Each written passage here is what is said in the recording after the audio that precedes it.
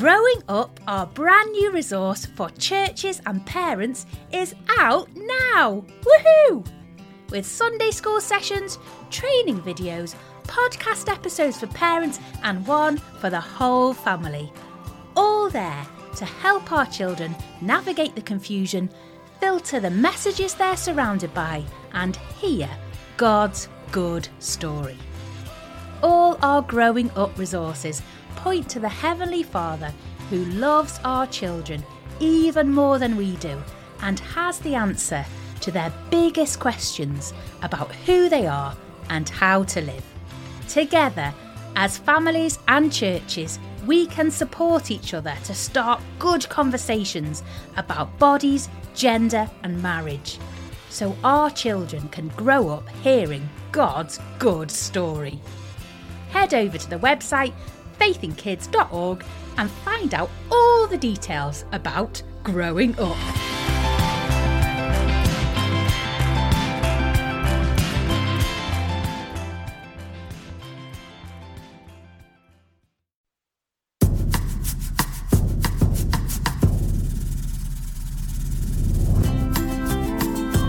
Hello, this is the Faith in Kids podcast. It's festive and it's episode 3. It is. And my name is Edward Kenneth Drew. Wow. What's your name? You've revealed your middle name there. I have. I felt like we've really learned something about you. We have. My name is James Edward Carey. Well, would you know it? We Yeah. share an Edward. Yeah, Because today is all about names. it is. It's all about names, and we're going to find out that Jesus' name is all about saving Christmas.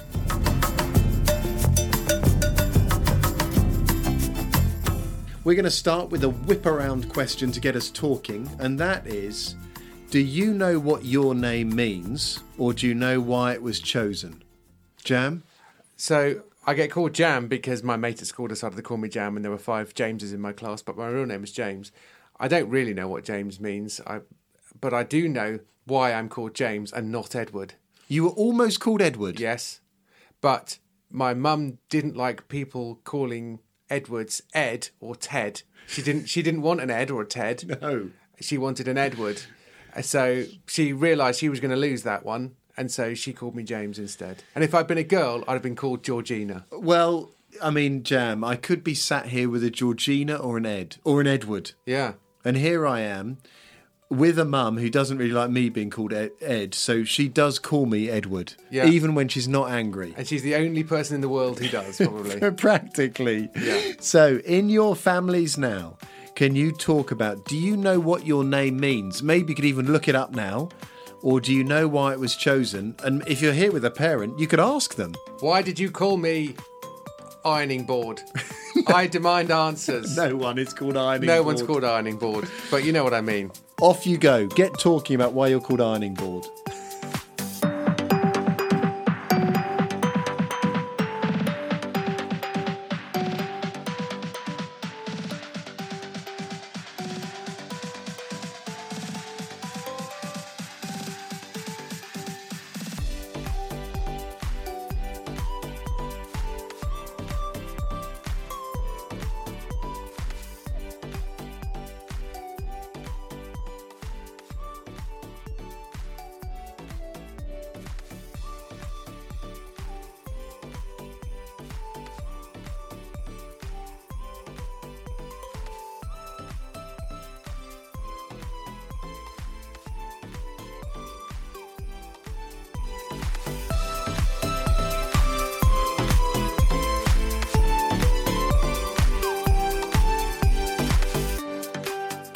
Well, in an exciting one-off slot, Jam is now going to lead us in his festive fun facts frenzy and flight of fancy.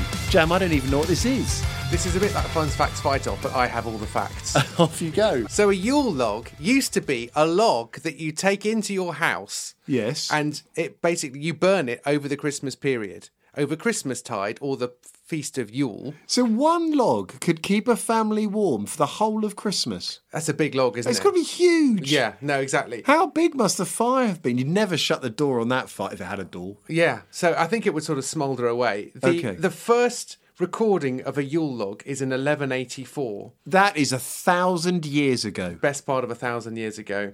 And It's been burning ever since. and it goes back to before this country was Christian. There were other festivals and gods and all that kind of stuff, which obviously we're now pleased that we became a Christian country. So at some point they stopped bringing Yule logs into the house, possibly for obvious reasons. Well, central heating for a start. Yes. Radiators were much better. Yes, but also the Yule log had been usurped by the Christmas tree. I see. So in the 1840s, I believe, or the 1830s, Queen Victoria and Albert, Yeah. German tradition. German tradition, They not Swiss. started bringing trees into Yes. their houses. and then covering them in chocolate. Okay. No, they didn't. Because chocolate was very expensive, and back then you could only drink chocolate. Chocolate was a drink. It wasn't actually a chocolate bar. Jam, we're getting a lot of value for our money. We out of are, this, yes. I happen to know quite a out lot of about this chocolate. fun facts frenzy flight of fancy. It is a frenzy of It fun is. facts and a flight of fancy. So the big thing I'm going to take away Yes. is I hope someone this Christmas gives me a chocolate Yule log. That would be good. And I'll say this is named after the Yule log that they kept you warm for the whole of Christmas. And that's why it looks like a log. I'm that's- so pleased I know that, Jan. Exactly, yeah. And we don't even get onto the whole first Noel business, and that's another term for Christmas is Noel, because in French they would say Joyeux Noël, which is Merry Christmas. I don't know why me speaking French is inherently funny, Edward. There you go. I just called you Edward there. You did. I like it Yeah. when you speak French as well, Jam. Yes, exactly. Well, so anyway, that's an absolute train wreck of a fun facts flight No, of it fancy. wasn't. That was excellent. But it does show you that there are lots of different words for Christmas. It does. In terms of Christmas and Noel and Yule.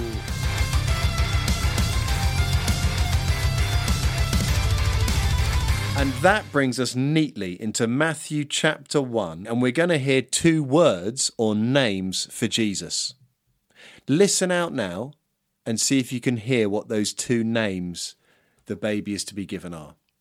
The mother of Jesus Christ was Mary, and this is how the birth of Jesus came about. Mary was engaged to marry Joseph, but before they married, she learned that she was going to have a baby. She was pregnant by the power of the Holy Spirit. Mary's husband, Joseph, was a good man. He did not want to disgrace her in public, so he planned to divorce her secretly. While Joseph thought about this, an angel of the Lord came to him in a dream. The angel said, Joseph, descendant of David, don't be afraid to take Mary as your wife. The baby in her is from the Holy Spirit. She will give birth to a son. You will name the son Jesus. Give him that name because he will save his people from their sins. All this happened to make clear the full meaning of what the Lord had said through the prophet. The virgin will be pregnant. She will have a son, and they will name him Emmanuel. This name means God is with us. When Joseph woke up, he did what the Lord's angel had told him to do. Joseph married Mary. How many sleeps is it until Christmas? If you've got an advent calendar, it's much easier to work that out. It's just how many closed doors there are. Yeah. Now, for Joseph, the sleep in this story was the most important sleep of his life. He went to bed worried because he was going to have to wake up and break off his marriage to Mary. Because she was pregnant, he wasn't the dad. He didn't know what he was going to do, but he had a plan, and it was awful. It was going to ruin Christmas for everyone. So he had a dream, and an angel spoke. Maybe a bit more of a nightmare, because everyone who ever meets an angel is terrified. They're messengers from God sent straight from his throne room with a message. Terrifying. It was easy for Joe. He just had to sleep through it. But still the angel said, don't be afraid to take Mary as your wife. The angel went on to explain it. She'll give birth to a son. You'll name him Jesus. Give him that name because he'll save his people from their sins. So, Jam, what does Jesus mean? Jesus means God saves. That's exactly it. That's what his name means. You shake his hand and he says, hello, my name is God Saves. This name was chosen by his father, God. The name Jesus would explain who he was, why he'd come. Because this baby would save his people from their sins. Let me explain what that means. Have you ever played the game Jenga, Jam? I love the game Jenga. My favourite version of Jenga is to play it with your feet. Really? Yes. So you make a neat... Boom. A neat... Mind blown, everyone. Seriously, play it with your feet. You can't put them back on with your feet unless you're very dexterous. But just take your shoes and socks off and try to get and play it on the ground and work out Pushing the blocks. those little wooden blocks Yeah. out with your toes. Yeah, seriously, it'll change your life. Okay, thank Yeah. you, Jam. So you know that game Jenga, you know how it starts at the beginning before Jam pushes his hairy toes at it? That at the beginning, it's ordered, it's perfect. That was how the world was at the beginning, like a beginning of a game Jenga. Everything in its place, not one piece out of place, beautiful, ordered, stacked. The Bible explains that right at the beginning, when Adam and Eve said no, the tower came crumbling down. Ruined, hurt, mess. Sin is that brick out of place that makes the whole lot fall over. Sin is what ruins everything, even Christmas. One more chocolate? Ugh, it's never enough. Arguments. Your family still argues at Christmas. There's no perfect present. It's either not quite the right size, or it's broken, or it doesn't last a year, or it wears out. Or maybe at Christmas you say the wrong thing. You say the unkind thing. You end up with tears on Christmas Day. Sin is forgetting it's all about Jesus. Sin is forgetting it's his birthday. Sin is saying no to Jesus. This baby came because he will save his people from their sins. He will be the one to put our world back together, one brick at a time. He is the only one who could, the only one born who isn't a mess, who isn't broken, who isn't all over the floor. Jesus was born the Son of God, and he came to save us this Christmas. So when you get it wrong this Christmas, when you make your brother or your sister or your friend cry, Jesus came to forgive you. When you forget about Jesus and make Christmas all about presents, Jesus came so you don't have to remember all the time. You never do all those great things you wish you did. You don't offer others food first. You don't buy other people great generous presents. You don't share your great presents.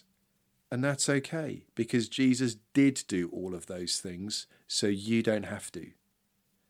Jesus came to save you this Christmas, to put you back together again, so you can be in God's family. Jesus saves this Christmas. And don't forget to play Jenga with your feet. But Jesus does save this Christmas and every Christmas. When you get your feet out, Jan, what do your family say? Well, it's not so much, they don't say anything, they just run. So just you. Yeah. Just you pushing bricks out on your own Yeah. with your toes. Yeah. Now, Jam, we've got a sketch now, haven't we? And I love this. But before we get on to our sketch, I think we should pray. I'm going to pray. The angel said to Joseph, "She will give birth to a son. You'll name him Jesus. Give him that name because he'll save his people from their sins." Father, thank you that this Christmas Jesus saves us from our sins. Thank you that his name, Jesus, reminds us each time that he has put us back together again. He has made us whole when before we were broken. Even though we still get things wrong, even though we're still not the people we wish we were, thank you that Jesus has put us back together again. Thank you that Jesus has fixed us in the most important way that matters. Thank you that we can have Jesus this Christmas to save us. Amen. Amen. We've got a sketch now, and this is imagining what would happen the morning after. So Joseph has woken up from his wonderful dream. He's going to go and see Mary and say how excited he is. But on the way, But on the way, he stops at the florist. to buy some flowers. Yes, that's what you get from florists. I wasn't sure. Honestly, that's quite new information to me. Okay, well, you're a married man, Ed. How have you managed that? Anyway, here's what happens, or what we think could have happened at the florist. Hello. Sorry, in a bit of a hurry. Just want a bunch of flowers for someone. A dozen red roses should do the job. Whoa. You can't rush flowers. You need to make sure you're taking the right flowers to the right occasion. Yeah, I know. Lilies for a funeral or daffodils for Mother's Day. Oh, who made you the flower expert all of a sudden? One of us has a flower shop. Guess which? The other just rushed in assuming a dozen red roses would do the job. What? No, I If just... you don't mind me saying, you're the classic man. Any old flowers. Who cares about the colour? They're all nice, aren't they? Men have died over mistakes like that. You need the right kind of flower to give exactly the right kind of message. Look at this bunch. They're nice. I'll take those. No! They're flowers to congratulate a cousin on their new home. Do you see the radiant fuchsia and the iridescent rhododendron? Oh, right. What about these? They're pretty. I should think so. They're to say, I was really excited to hear that your nephew was miraculously healed at the Pool of Bethesda. Say it all with hyacinths and hydrangeas. Okay. That is quite specific. Pool of Bethesda? It's an annual event. Turn up with a bunch of carnations like it's a first date and no one will know how to look. What would your mother say? You need a bunch of petunias to make up for that. Right. What about this bunch? It's enormous. Oh, here's a perfect bouquet for apologising for making a hole in someone's roof to lower someone down on a mat. Okay, but that is very specific. Any takers? Not yet. One day. So, what do you need flowers for? And be specific. Well, it's for Mary, who I have promised to marry. Oh, right. Well, I've got just the thing. You need a... But then I decided to break it off because she's pregnant and I'm not the dad. Oh, it's heartbreaking. I'm so glad you told me. You definitely need... This morning, I now do want to marry her after all. So say it with mauve orchids, as they say. Because last night an angel told me in a dream that the baby she's going to have is conceived by the Holy Spirit and will take away the sins of the world. Right. A dozen red roses, you say? That'd be great. Coming right up. I've got some questions to get us talking. It might be you've got things you already know you want to ask. You can start with those. But if you're stuck for things to talk about, if you're under 5, do you know whose birthday it is at Christmas? If you're under 8, is there something you often get wrong? Do you often do the wrong thing? Is there a way you often make others sad or cross? Just work out what that way is. Jesus came to say, I forgive you for it, and I can help you with it. If you are over 8, who can you pray for this Christmas? Is there someone you know who really needs to be certain that Jesus can save them? Maybe they're already trusting Jesus, and it would just make Christmas so much better if they remembered that. Or maybe they don't yet trust Jesus.